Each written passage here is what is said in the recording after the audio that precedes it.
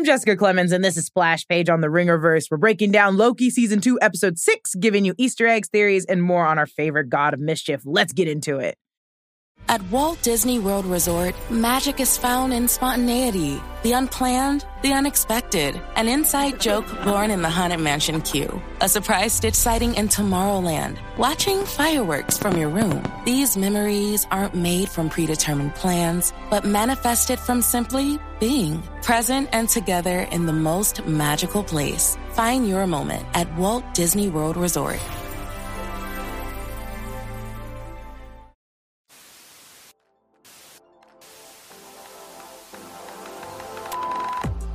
You are now watching Splash Page. This is your one warning that we will be spoiling Loki Season 2, Episode 6, the finale. We'll be spoiling every episode of Season 2, the first season of Loki, and basically any of Loki's appearances across the MCU. You've been warned, because I'm going to get into this. Okay. I love this finale.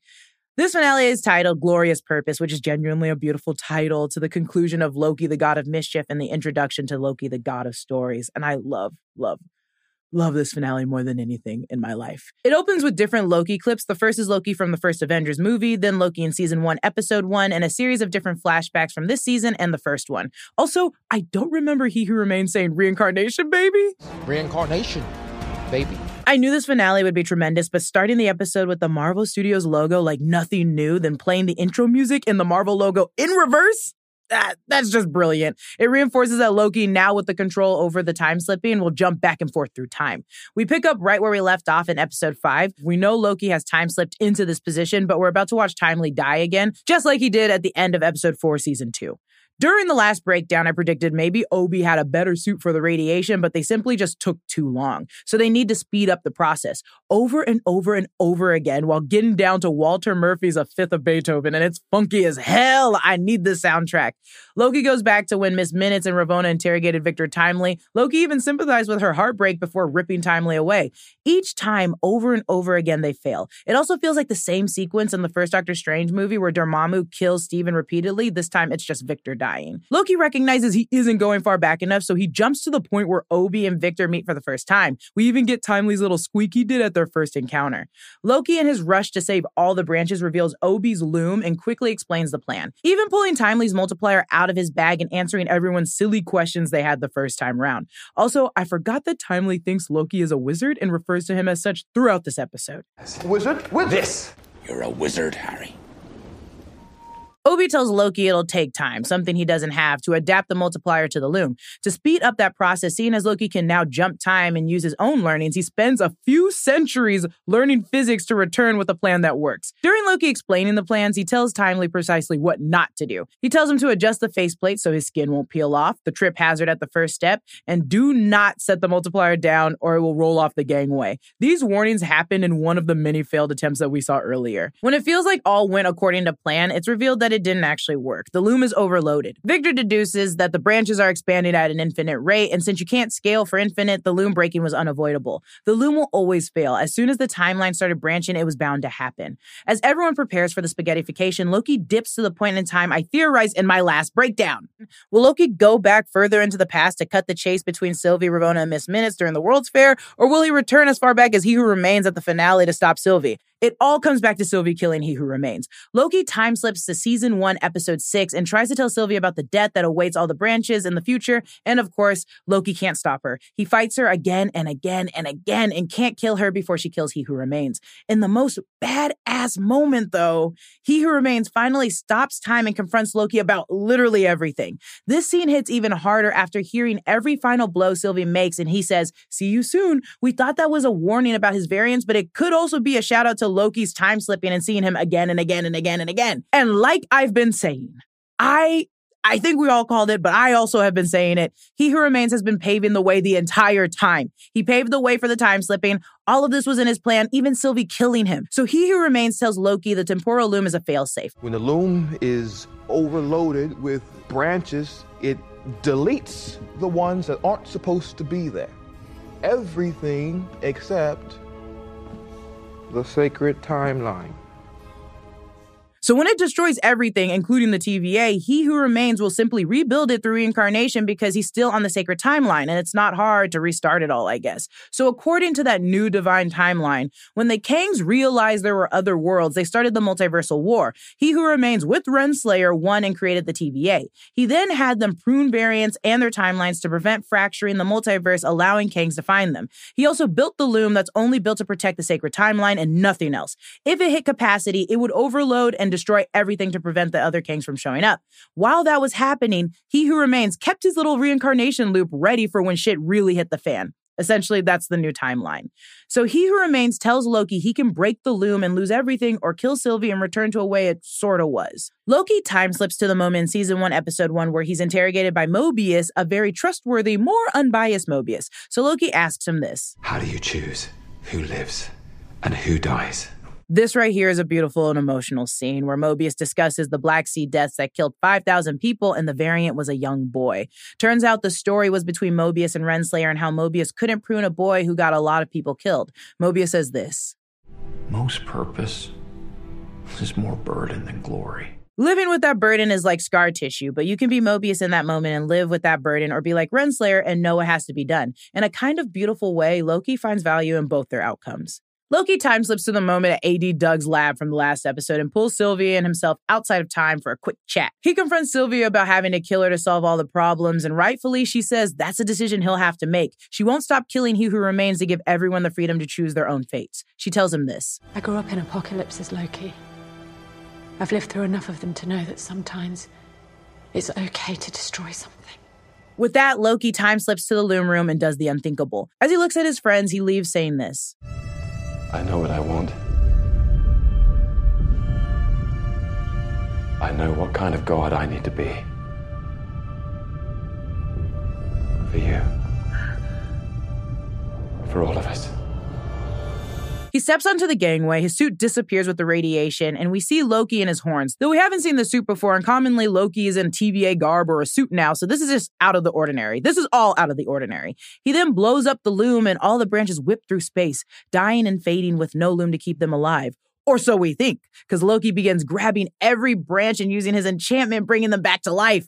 Recognizing his power can do this, he starts walking and grabbing the branches, bringing them all back to life. He opens a crack to the end of time where He Who Remains lives, and with his final steps, he enters a portal with the loose branches. The god of mischief has finally taken the position of He Who Remains, but with great and honorable intentions. He's reaching his glorious purpose on his own throne as a king. He becomes the new temporal loom. He's destroyed the loom and became an even better one. He can now regulate the different timelines at the end of time as the World Tree. In Norse mythology, the World Tree held the 9 realms together, and now in the MCU, it's holding the multiverse together.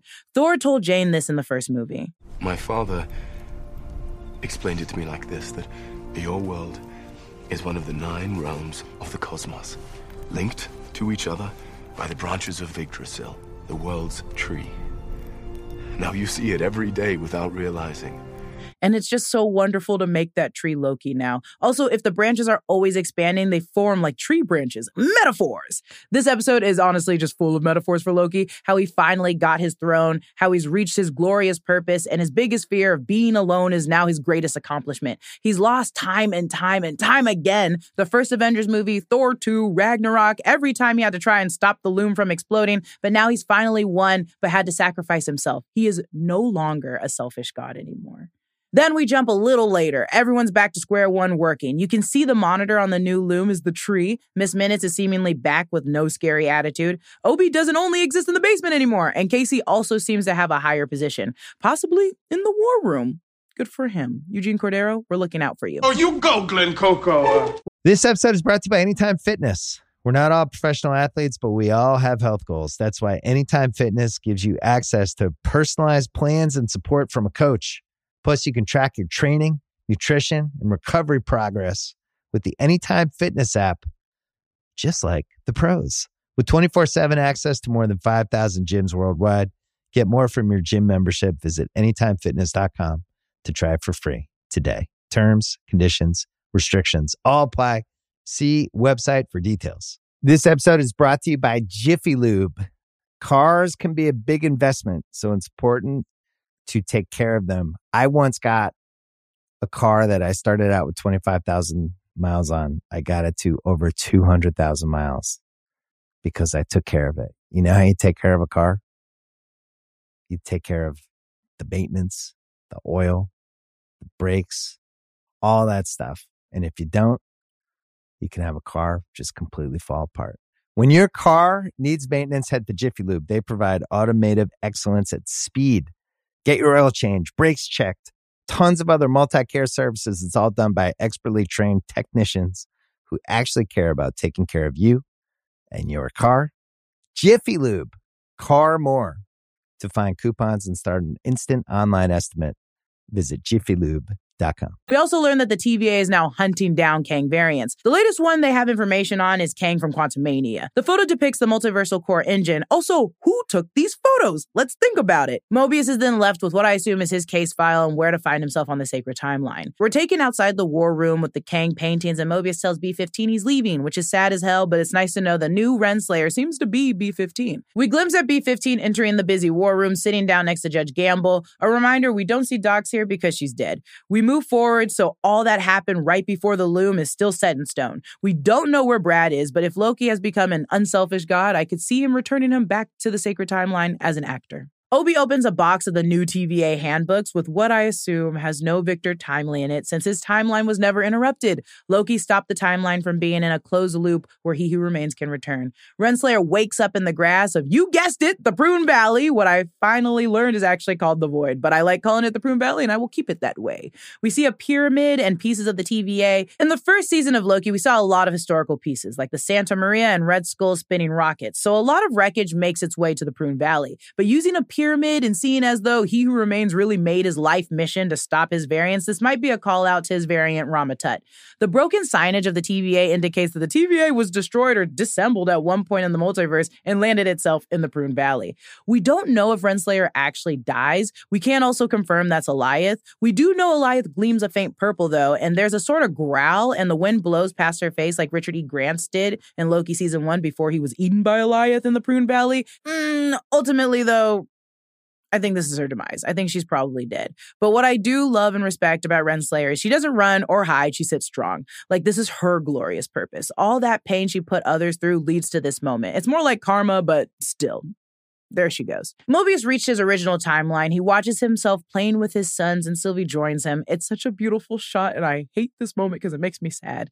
They both figure they can go and do whatever they want. So Sylvie exits to only God knows where. And as for Mobius, I might just wait here for a little bit.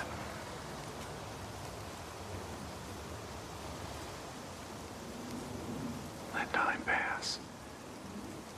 our last view is Loki at the center of the branches, holding them together, always watching, with a slight smirk as we cut to the credits. And that's it for Splash Page on the finale episode of Loki Season 2. It's a beautiful finale that takes me back to WandaVision. Both were heartbreaking and felt like it could be a conclusion to Vision or Loki, but it lingered with some tinge of pain or despair and optimism. It was beautifully shot and written, and it looks like it cost a lot of money. The multiversal war is still happening. The Kangs are here. So is the TVA hunting them down. We can't expect to see much from Loki as he's busy being the god of stories, but we can expect the TVA. Subscribe to the Ringerverse on Spotify or wherever you get your podcasts. Make sure to follow us on TikTok, Instagram, and X, formerly known as Twitter, at Ringerverse. And make sure to follow The Ringer on youtube.com/The Ringer. Thanks for watching and listening. We'll be back sometime in the future for all time always.